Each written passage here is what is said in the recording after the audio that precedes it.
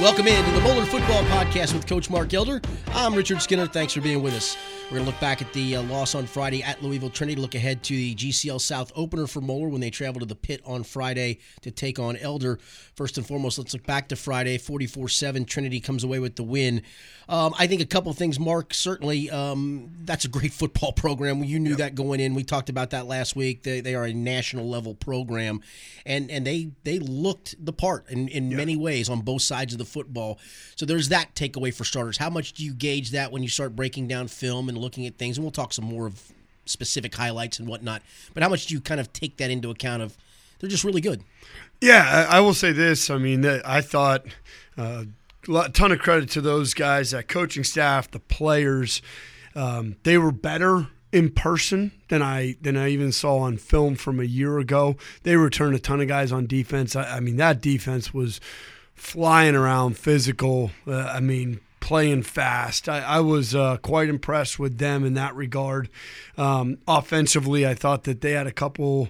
Their tailback. He did what I knew he could do. Is if he got in the open field, we weren't going to catch him. He got the corner on that touchdown run, and that was about as lickety split to the end zone as I've seen in a long time. Yeah, he could really run, and so that was disappointing that we weren't able to get him on the ground. He got out, but we knew if he got into space that he'd be able to do that. But I thought they were very good on offense, sound. They run their system and very good at their system, but overly impressed with their defense. I mean, they were wow. On all three levels. I mean, even when you go back to the safety, the 16, the Ruffin kid at safety was absurdly good. I mean, he covered a ton of ground back there. Yeah, and that kid beat us up on special teams too. He was a force on special teams, which is probably not seen by a lot of people, but I thought that kid was all over the field. So, no, I think that they were a really good team. They were even better than what was expected, and they kicked our tail really, really bad. So there's no question about it. What I will say on a positive note, just big picture-wise, is they were thoroughly beating us at halftime. Yes. Running clock. To the demoralization stage for some kids, right? Yeah. Absolutely. Yeah. And I, in a not-so-nice way, challenged our team at halftime and very clearly said, look, I need to see some fight. There's nothing we can do if we don't fight. We'll never win. We'll never be successful if we are young men that lay down when things are not good, and they're not good, and we're probably not going to win the game. We can't win the game. It's running clock. It's over. But if we don't fight, we'll never turn a corner. We won't win any more games. We won't have anything positive here. But if we fight, we can work with that. And just so we're clear, and I have no problem with this on Trinity's side. Yeah, they kept their ones in. Yeah, the last throw was from their quarterback to their tailback, starters to starter. No, they didn't take a dude out. I made that point, and in their defense, that's their first game. They had no scrimmages. They have an abbreviated season.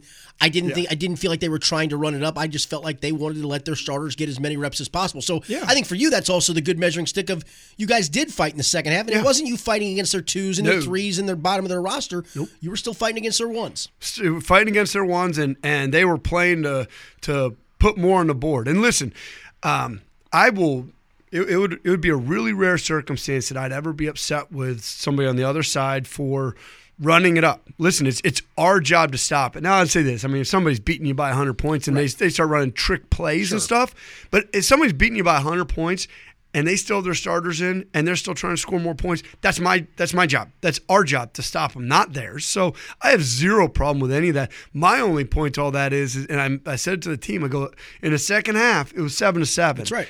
And our ones versus their ones. That's right. And make no mistake about it, if they could have scored 100, they would have, and they were trying to. It wasn't like they went dive left, dive right, throw a hitch and call it a third down and let's punt it. They were running their stuff. They were trying to score points, and they should. I have no problem with that. But my point was that we fought. Yes, the game was over at that point in time, but that's what we as a staff needed to see, was that there was fight. And we did. We fought. We played better.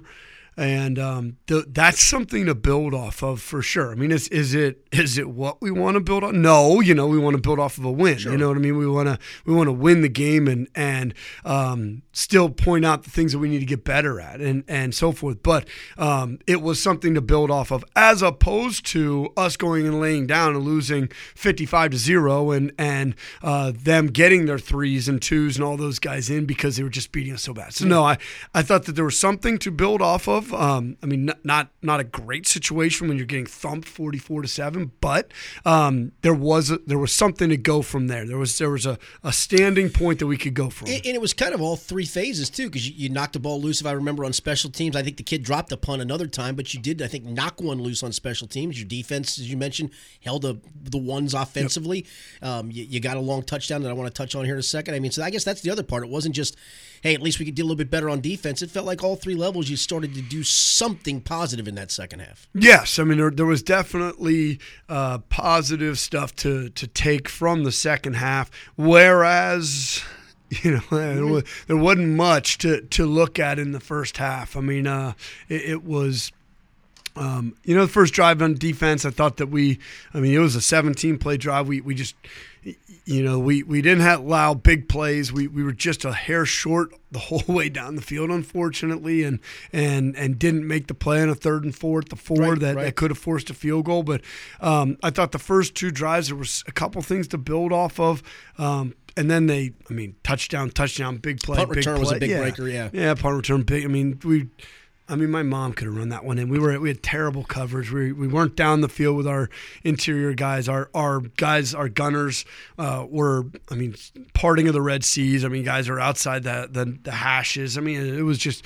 That was terrible, but no. The second half was a building block. Hopefully that's a point where we look at in X number of weeks down the way, and hopefully that's a point where we can look back upon and say, despite getting our tails just completely kicked, that was a positive that we started to build upon, and hopefully we can have the next step in that process coming up and keep stepping forward from there. But as I said I said it to staff, I said it to the team, I said, listen, halftime of Trinity, that needs to be ground zero. That needs to be Death Valley for us as far as the lowest of low, and we just go up from there. Yeah. I know we're doing this on a Tuesday morning, so you haven't had a lot of this week in yet, but have you seen that carry over a little bit to a practice session, to a weightlifting session, whatever it's been so far this week? Yes. Actually, yeah, and listen, I try to be pretty real. I'm not just everything's sunny side up and it's all fantastic. I know you're at with this, trust me. Yesterday, I said it to the staff. Getting off the field, there was some feist. Our RO line was a little. They were gritting their teeth and getting after it pretty good. There was a couple, and I'm not a big fight guy. I'm not. Right. I'm not. But physicality's physicality. Yeah. I'm not. Some people, it's like if there's not 2 fights in practice a day, then I'm not necessarily. That's 1958 Junction Boys stuff. Yeah, I'm not necessarily that way, but yesterday there was. There's a couple helmets that came off. There was some a little bit of separation that had to occur during our team and our inside periods, and even though I'm not much of a, I don't necessarily, we don't have to have a fight for it to be a good practice. Yesterday, I was really hoping that there would have been a little bit of that. Yeah, exactly. Because if it was the nicest guy in America versus the nicest guy in America, 2 great neighbors going head to head in football, I would have been really disappointed, because I would have been like, okay, great, we're a 1-2 football team that just got their tail kicked and we got no fight. There was some yesterday. I hope that translates. I hope that continues. I hope that you see us continue to grit our teeth and stand up and stick our chest out. I guess the one highlight was the touchdown to Tennell Bryant, 75 yards. That's back-to-back weeks, though. He's he didn't play. It didn't feel like a ton in the opener, if I remember right. But back-to-back weeks, he's kind of giving you something there, and he gives you a little bit of maybe an added playmaker. Yeah, no, Tennell's really a good football player. He's got great speed and he makes plays. So we're really pleased with him. Brandon's he had to miss the 1 week, and so Tennell really got his role stepped up in the week 2 game.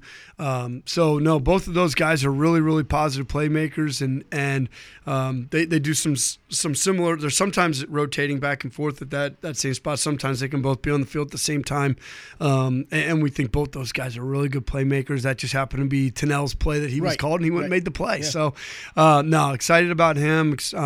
That was one of the few highlights that we had to really look back upon. Yep. All right, when we come back, we'll look ahead to week number 4. We're quickly cruising through this season. Week number 4, they'll travel to the Pitt. Moeller will to take on Elder in the GCL South opener. It's the Moeller Football Podcast with Coach Mark Elder from ESP Media, powered by Sidearm Sports. Get the skinny on Cincinnati sports with Richard Skinner only on Local12.com and the Local 12 News app. Exclusive content, in-depth analysis, podcasts, and more. Cincinnati sports news 24/7. Get the skinny only on Local12.com and the Local 12 News app. Potholes are the most destructive things vehicles hit on a daily basis. This pothole season, get a free alignment check with any tire purchase at Firestone Complete Auto Care. Contact Derek Lester at the Kenwood Firestone location for great customer service at 513-401-7892. That's 513-401-7892. Welcome back into the Moeller Football Podcast with Coach Mark Elder. I'm Richard Skinner. The 1-2 Crusaders coming off of a loss at Louisville Trinity, a very good Louisville Trinity team for sure. It's just a great program. But as we were just talking that last segment, the second half, a positive step forward. So now the question is, can the Moeller football team carry that into the first GCL South game as they'll travel to the Pit to take on Elder? Mark, even from your college coaching days, and you're from this area as well, you know all about what GCL South football means. There's no, you get in some leagues and you go, okay, thank goodness we've got them this week because it's our kind of breather week in the league. There's only 4 teams, there's only 3 games, and there ain't no breathers for anybody.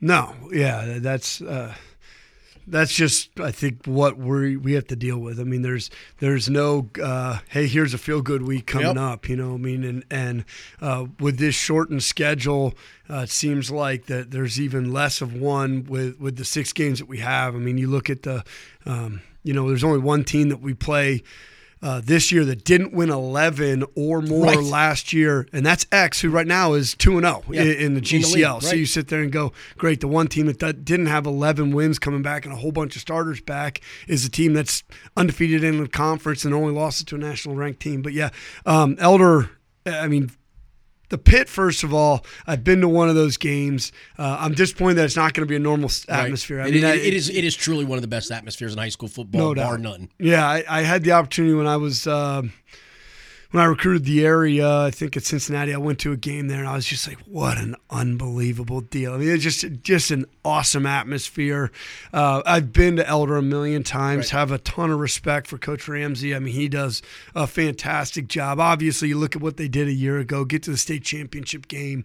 They're a really, really tough physical football team, extremely well coached. I think that he does a great job. They do a great job in all 3 phases, to be honest with you.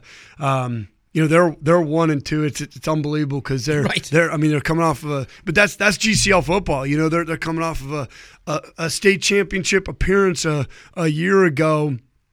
And they lost a couple players, but they got a ton of really good players back, and they're sitting at 1 and 2. Why? Because this is GCL football. Right. I mean, you can go 0 and 3 and be a top 10 team in the state of Ohio. I mean, it's just reality, an unfortunate reality of GCL football. But these guys are a really, really good football team. I'm sure that they're kind of going to be playing with a chip on their shoulder. They're coming off a state championship appearance, and they're sitting at 1 and 2.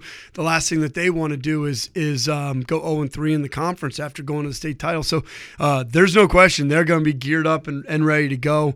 They're an explosive offense. I mean, LaSalle's got a ton of talent. They put up over 50 especially points. Especially in that secondary, yeah, no doubt. And they put up over 50 points against those guys, threw the ball all over the yard. I mean, this is a really talented football team. I think they're tough and physical on defense, and then they do a lot of good things on special teams. I mean, they run fast and play physical on special teams. So this is going to be a big challenge. But I'll again, like we talked about it earlier, I think that our kids are. I mean, there's a we're pissed off, Good. and that's good. Yeah. You know what I mean? There's a feeling of we're pissed off about where we are right now and how it looked last week, and we don't want that to be Moeller football. Yeah, if I remember right, last year Moeller played Elder in a very tough game at a time of the year where things were kind of going haywire. So maybe maybe that's what you need. You see that Elder, and you got a pissed off team to begin with, and it's a GCL South opponent on top of it. It kind of maybe is the perfect storm for you guys. Yeah. We just need to come out and put our best foot forward, and I think thus far, again, we've only had a day. We had the post game day, and then yesterday's practice.